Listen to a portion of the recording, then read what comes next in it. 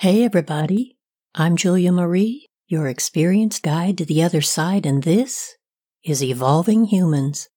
If you want clarity around some aspect of your life or spiritual journey, you can go to my website at www.juliamarie.us to book an appointment. But first, take a break from your busy schedule and listen to this. Welcome to Evolving Humans. I'm your host, Julia Marie. And this podcast is for visionary people who are exploring the true nature of reality and want to contribute to the global awakening. You seek to deepen the connection to your multidimensional self so that you can live a more conscious life. In the next episode, I'm going to have a conversation about fear and how it impacts how we live our lives. And since context is important, here's the context for the upcoming discussion. So why is learning about fear important? Well, our biology tells us that fear, when it's expressed in appropriate ways, increases the chances for survival. Conversely, if fear is suppressed or not dealt with, it can lead to anxiety and stress-related disorders. In a moment, I'm going to talk to you about the 4 types of fear that are highly prevalent in our everyday behaviors and reactions. Yet most of the time, we don't even know that's what's going on. The first thing we all need to remain aware of is that we are hardwired with a complicated array of defense behaviors that are automatically activated because choosing and rapidly implementing the appropriate response in a threatening situation, well, it's critical to our survival. It really is evolution after all. Without this mechanism, humans wouldn't even be here. Predators would have taken us out millennia ago. Those of us who learned to run from the T-Rex lived to procreate another day. Now today, physical predatory threats are few and far between, but the wiring is still there, and it still works incredibly well to keep us safe from harm. The limbic system is the part of the brain that governs memory, emotions, and survival, and it will automatically jump into action in a mostly instinctive way to keep us safe. One of the most common things to notice today is, although there's no real danger, we are hypervigilant and anxious nonetheless, and the question we need to be asking ourselves is, why? Traumatic experience or prolonged stress causes the amygdala, a part of our brain, to go into hyperdrive. We see, and more importantly, feel a threat in a non-threatening situation. And the result is, we often act in ways we don't understand and or feel like we no longer have control over ourselves and our situation. These neurobiological effects are real. Since our bodies are designed to respond to perceived threats, certain chemicals are sent into our bloodstream to activate the defenses of the sympathetic nervous system. One of the biggest challenges for all of us these days is that our stress response is being constantly triggered, and therefore there's not enough time for us to metabolize these chemicals. And the result is our nervous system overloads and dysregulates, putting us squarely in survival mode. What was meant to be a temporary defense mechanism is transformed into a permanent state. Our parasympathetic nervous system is dominant. In other words, to put it simply, we are in a constant state of fight or flight. No wonder so many of us have this feeling of diffuse anxiety. The reality is it doesn't even have to be a major trauma such as war, disaster, or other major danger in order to trigger this response. It can be a bad breakup, a divorce, a challenging workplace, or a global pandemic, which was a subtly scary event over an extended period of time. If these effects are not processed, they can affect you in negative ways, including a state where your body responds physiologically in the form of fight or flight when there's not even any real threat, only a perceived one. Now, these fear responses are either active or passive. For example, we can't fight and flee at the same time.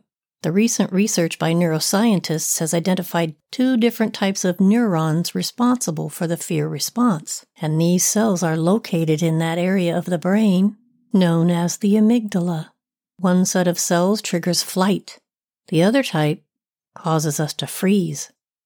I know I've been saying fight or flight, but there are actually 4 primary ways our body responds to these types of stressors: fight, flight, freeze, or fawn. Let's talk about fight first. Our fight response, when healthy, helps us establish and maintain solid boundaries. It's the most well-known response, and on the surface, fight may look like anger. One way for you to tell the difference between anger and fear is to pay attention to where the body sensations are. Anger expresses itself through a tight neck, back, and jaw, and fear is typically located in your belly area. When out of balance, it manifests as an active self-preservation function. We tend to move reactively towards conflict with anger and aggression. In other words, we're trying to navigate the situation utilizing conflict as our tool. This can express itself as physical fights, aggression, yelling, throwing things, or even destruction of property. It can be as subtle as balling your hands into fists, crying, being argumentative, feeling a knot in your stomach, or your jaw tightening. So what can you do? Well, if you notice yourself responding to a situation in this way, the first thing you might want to consider is to think about how you're setting yourself up to respond in the moment. Notice how your body feels, your heart rate, and whether all of a sudden your breathing is shallow. It's important to devise a coping strategy when you find yourself in this situation. The fight response prepares you for physical reactions. Exercise can help the body calm itself and achieve balance. Deep breathing, warm baths, mindfulness, and being gentle with yourself are also helpful. Yoga or stretching will activate your parasympathetic system, which releases anxiety and helps you sink back into the present moment, thus allowing you to feel safe to reconnect. The second way we respond is flight. In a flight response scenario, when we're faced with a dangerous situation, we flee because we believe if we're able to escape the threat and avoid the conflict, we will not be harmed. Essentially, the flight response is avoidant behavior. The objective of fleeing is to put some distance between the predator and the prey, thus increasing our chances for survival. If we're emotionally healthy, our discernment will let us know when it's time to disengage. But watch out for these types of behaviors too, because some other avoidant behaviors can include staying busy. In other words, we extract ourselves from the situation, or we head for the exit when things get rough. In an extreme situation, the flight response expresses itself as total isolation. Sound familiar to anyone? So how can I balance this out? One of the quickest ways to snap out of this state is to do things that create an immediate response in your body. Pay attention to where the muscles in your body are tensing up and use your intent to relax them. This will help to relax your mind. Yoga Nidra would be a great form of meditation for you to try. Any form of body work or intentional movement will help diminish the stress response, giving you time to think about how you want to respond instead of acting on your initial impulse. An immediate coping technique is anything that's tactile and grounding. This could include making yourself a cup of tea or other warm beverage, or having a snack of crunchy food. Let's make it healthy. Some celery sticks with almond butter would be a great choice. Building bonded connections with the people around you will help increase the feel-good chemicals that your body is capable of producing, those endorphins and some serotonin. Next up, freeze. A healthy expression of the freeze response helps us to slow down and take stock of the situation before we determine what our next steps are going to be. An unhealthy expression of a freeze response includes anything involving dissociation or other behaviors that immobilize us. We feel frozen and unable to move, or we find ourselves fading out, almost as if we're in a fog or otherwise detached from reality. It's as if we don't feel like we're really present, and we mentally checked out to get away from what's happening in our surroundings and what we're feeling because we're looking for emotional safety. This type of freeze response is an indication that parts of our sympathetic nervous system have reached the point of overwhelm, and our entire neurological system is shut down. Imagine a rabbit playing dead in the presence of a predator. In a human, it might take the form of being at a loss for words, having a hard time being present, perhaps we're overthinking things or sleeping too much, spacing out or dissociating, or even going numb emotionally or physically. It's like we're temporarily paralyzed as a coping mechanism to prevent further stress to the body. So what can you do as a remedy? Any kind of grounding exercise can help us catch ourselves if we feel ourselves starting to dissociate. A popular exercise recommended by many therapists is simple. The second you feel yourself slipping, immediately scan your environment until you spot a red object. It can be anything. Let's say you see a red ball. Focus your eyes on it. Say, "red ball" in your mind. Then take a long, slow breath deep into your belly. Repeat this process, looking for another red item, until you've done it 5 times. This will help bring us back to our present moment and the space we're in, versus the environment we create in our mind when we're in the midst of the freeze response. That freeze response is taking us away from the present moment. The fourth and final fear response is fawning. Many of us may not even recognize this as a fear response. Fawning is when we engage in pacifying behaviors or we people please. We are prioritizing people above all else by doing whatever they want in order to de-escalate the conflict. We often feel it's good to be well liked, and that it's okay to defer to others in order to stay safe, but not when it's at the cost of losing ourselves. Over time, it often reaches a point where we put ourselves and our needs below the needs of others, and then we wonder why we don't feel seen by the other people in our lives. If this sounds familiar to you, be extra gentle with yourself so that you can learn to sort out your feelings from the emotions that belong to others. Pay attention to yourself when you're around other people, and give yourself time before you respond in order to begin to break that natural response. In addition to learning how to establish healthy boundaries, awareness is your greatest weapon when it comes to this particular fear response. You do have the ability to establish and maintain your own personal safe space. And give yourself a break, because your body and mind just did what it felt it needed to at this time to protect you. And all of us, we only know what we know. And when we know better, then we can do better. Now here's an extra wrinkle. Understanding these 4 defense mechanisms we use when we encounter fear is often not enough. Most of us have our own unique response pattern depending upon the situation and our upbringing. We usually don't rely on the same fear response every time. Most of us switch between 2 of the 4 depending upon the situation we find ourselves in. The most common pairings are fight, fawn, or flight, freeze. We also have to pay attention to the real or perceived consequences of our actions. Let's use an example of an ongoing argument with a family member or loved one. In one instance, we just yell and hang up the phone, fight, or we tell them they're right just to keep the peace, fawn. The most important thing to remember here is you're not alone.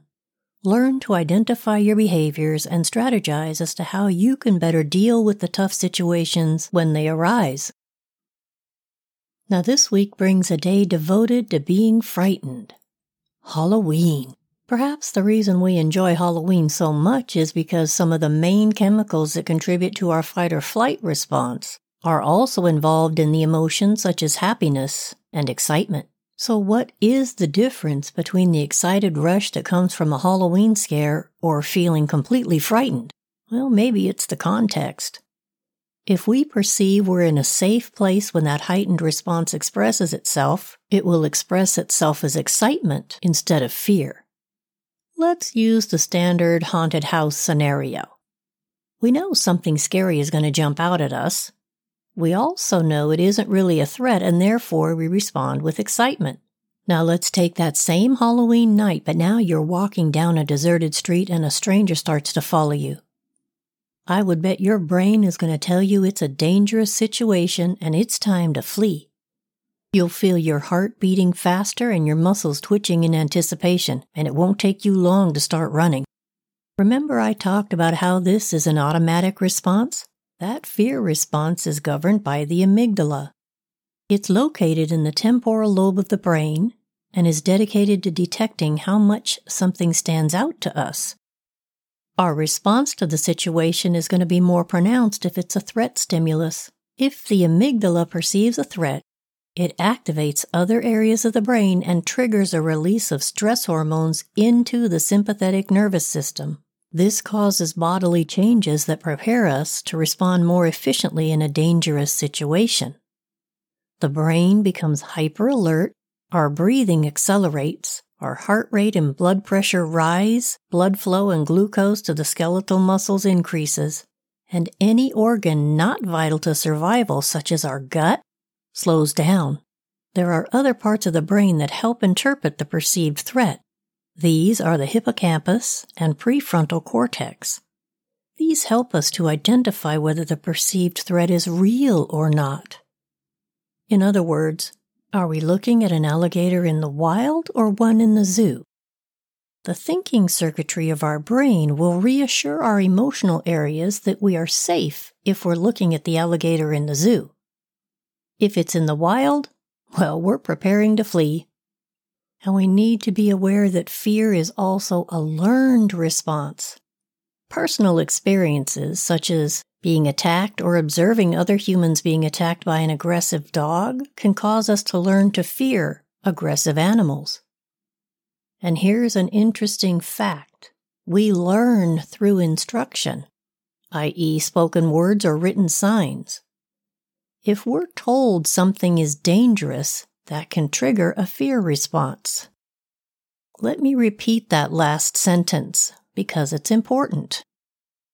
If we're told something is dangerous, especially if we're told it repeatedly, that can trigger a fear response. And when we experience these frightening things with the other people in our lives, those emotions can be contagious in either a positive or a negative way.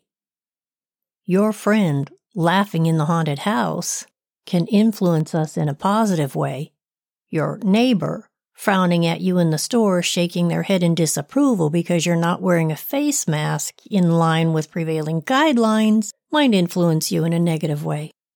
Social learning is a critical factor in influencing the way we experience fear.